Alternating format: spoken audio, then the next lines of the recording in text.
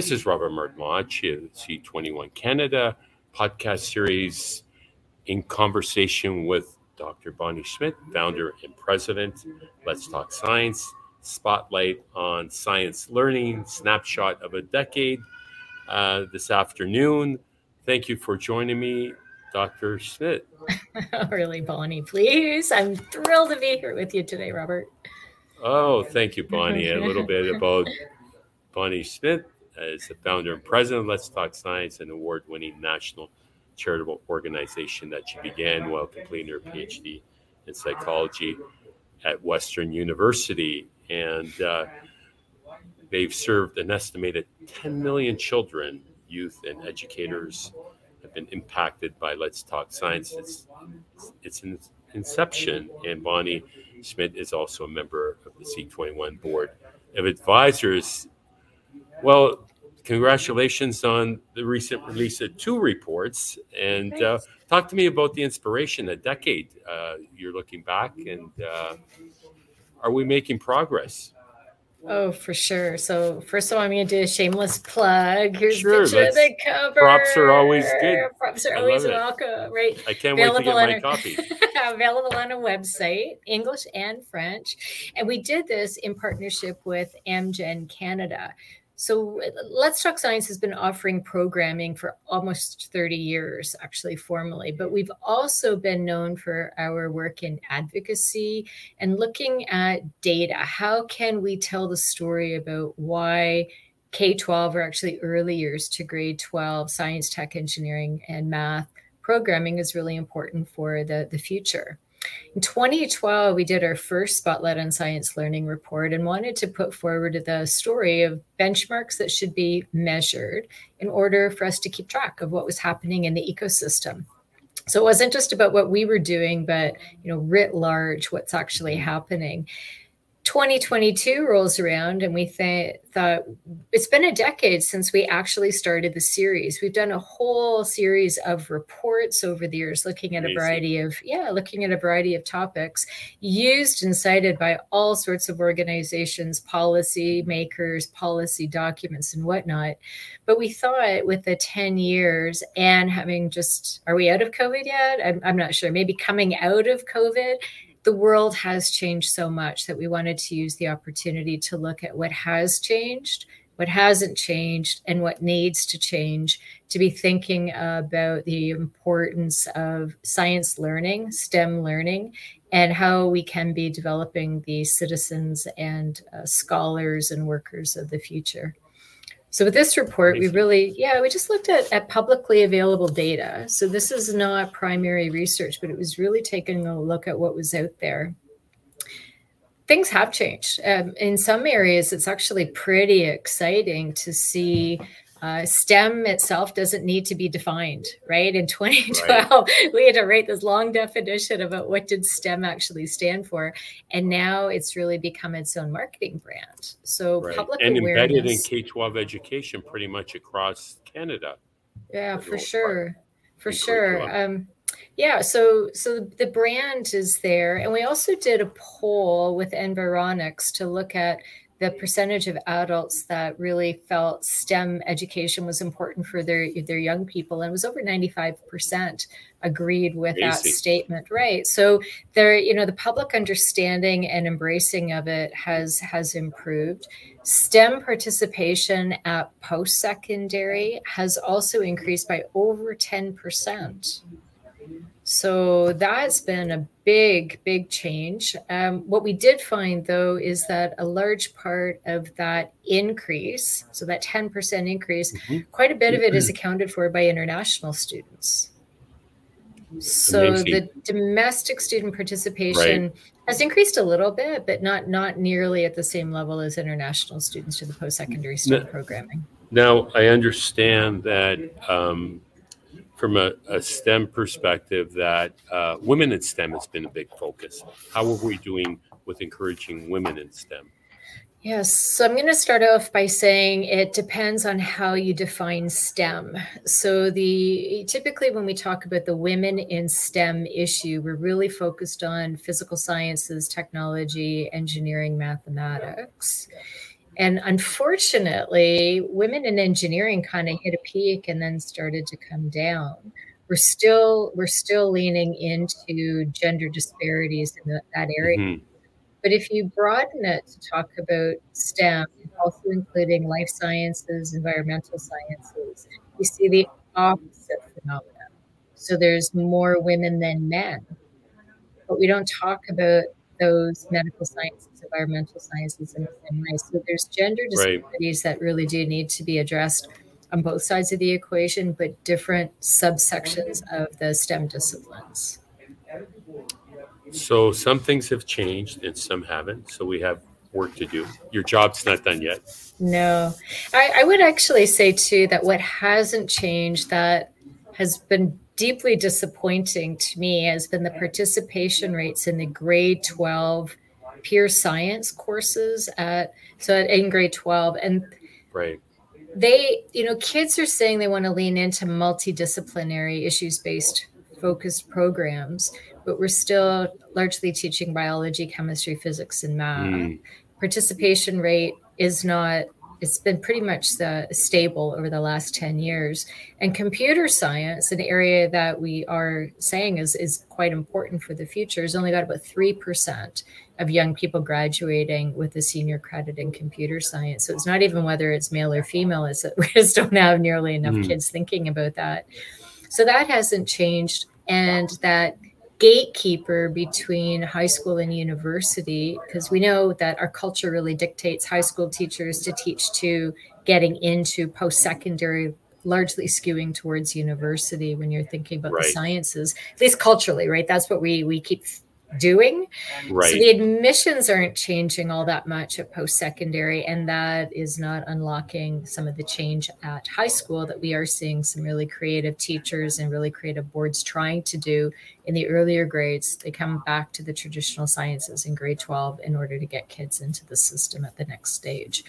So there's something in that area that could change, but it isn't changing. And it would be very interesting to think about what might happen, what might change in the next 10 years as we go forward. Well, it's a process as far as acceptances to university and what that looks like. How do you assess students, going to the next level? There's been a lot of chatter about that. And what is the role of faculties of education in helping prepare teachers to have the competencies to teach effectively and encourage more participation in STEM. I like the notion of interdisciplinary because it really is about problem solving and life skill, real world problems, and climate action, speaking of which, is a good segue. The other report we did. Yeah. So, as a parent, this is an area that's becoming more and more important to me because I'm thinking about legacy and my kids, and I want them to live in a world that is not depleted, that we can hopefully improve on, as opposed to continue to degrade. So we did a paper also available on our website called the Climate Action Lab. And it was really an exciting opportunity for us. We brought 85 high school students and 16 university coaches together from coast to coast to coast, very diverse team. And we had them in 12 teams who over the course of about 6 weeks or so did a variety of ethnographic research to try to understand what are the barriers and the opportunities for teen engagement in positive climate action. And what we found was reinforcing of some work we had done a few years ago, if you remember our Canada 2067 work. Absolutely. In which I remember the launch of that. Yeah. And well, that's also available on the website because it's all actually starting to come together in a really nice story. But in Canada 2067, when we held high school student summits right across the country, they were really leading in and advocating for multidisciplinary issues-based programming that brought the sciences, the arts, the humanities, everything together to really think about issues-based concepts that they can actually get behind. And we saw that validated with the Climate Action Lab. So we heard from young people that multidisciplinary issues focused is super important for them. They also would like a little bit more uncoupling between the idea of eco-anxiety and positive action. We really had the sense that we're almost too much provoking anxiety when and talking about big abstract issues like greenhouse gas emissions when we're trying to get teens to lean in, as opposed to talking about positive things that individuals and groups can make. They feel a bit abandoned by government, by industry. They're not seeing enough progress happen. And because we regularly talk about big things like emissions, right? They're not really seeing how they and their individual actions can make a difference or how their voice will actually be heard. So having young people at the table, recognizing that their voices are important, thinking more about issues-based multidisciplinary courses.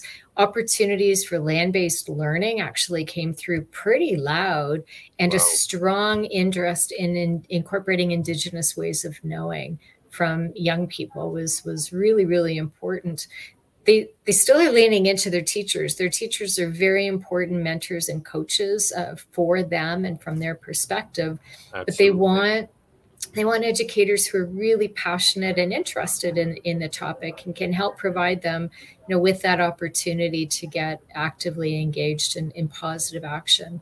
So for us at Let's Talk Science, this kind of work is really starting to frame, it's validating some of the work that we have been doing when we've been incorporating teen attitudes towards our programming far more often now, and thinking about how do we take that next step to empower, embolden, and help them realize that they're talented, passionate young people who really need to be heard. And giving them agency. Absolutely. Challenge-based learning, problem-based learning.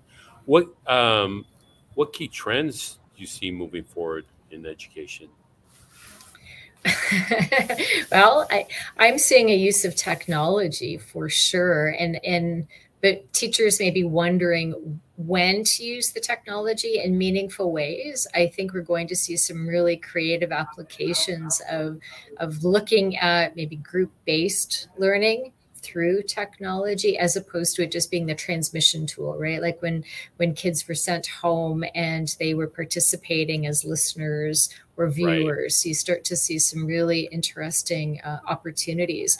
What we've experienced is teachers who want more from the engagement, that through the beginning part of the pandemic, it was like good enough, send us good enough. We need to deal with this, to educators who have become much more capable and well-versed in using technology in really meaningful ways. And so that's made us up our game, right? It's no longer good enough to just deliver something quickly through technology. It's how do you actually have interactive programming that young people can engage with, that teachers can engage with, and really becomes the medium, not the end point, right? So it's definitely made us up our game.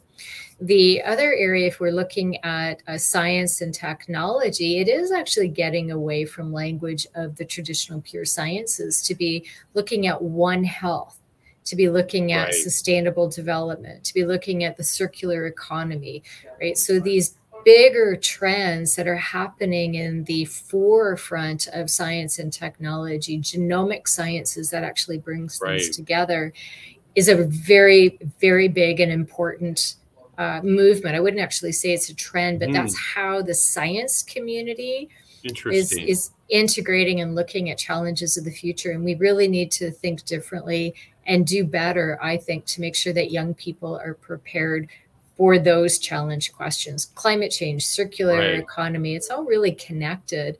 We're not using that language in the K-12 system. Yeah. One of our entrepreneurs in residence recently returned from India. He's Dr. Aman Iqbal, who is an Oxford PhD in pharma and had a startup at Mars, sold that. Now he's looking at longevity tech.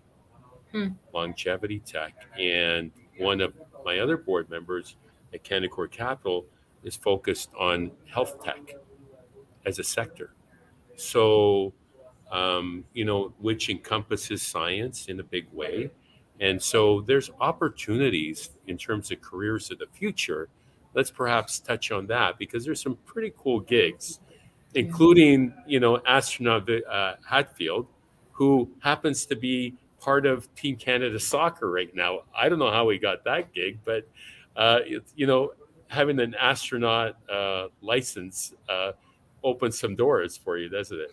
Well, I have to say our astronaut corps is multi-talented for sure. That team is absolutely amazing.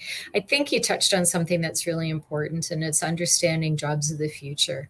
Mm-hmm. And it's not just about the traditional jobs. So some of the work that we have been doing has been really in response to young people needing to understand the breadth and diversity of opportunities that are available and will be available, especially when who knows exactly where things are going to go, but health tech is definitely going to be a huge area. Sustainable energy sources, big transition. How are we going to be dealing with building and manufacturing, construction in entirely new ways? So not only will there be new types of fields emerging, but there's going to be a total rethink of fields that have been around for long time and are not, they shouldn't be deemed as traditional. No. So young people are disengaging too early, in large part because they're not seeing the relevance today and they're not seeing the pathway to a future. So yes, you're right. We'll be actually kicking off our 30th anniversary next school year, but I think our work is more important. That's incredible. Now. I know. We just celebrated 10th anniversary at C21, and you're well ahead of us, Bonnie. You started this in high school? High school, elementary school, Robert. Yes. Yeah, long. Amazing. Well, kudos to you for your passion and making an impact. Talk to me about the importance of partnerships, because you couldn't do it without some of the incredible partnerships. I'm writing a book, The Art of Networking in the Digital Age, which is going to encompass partnerships. I think I should be consulting you to write that chapter.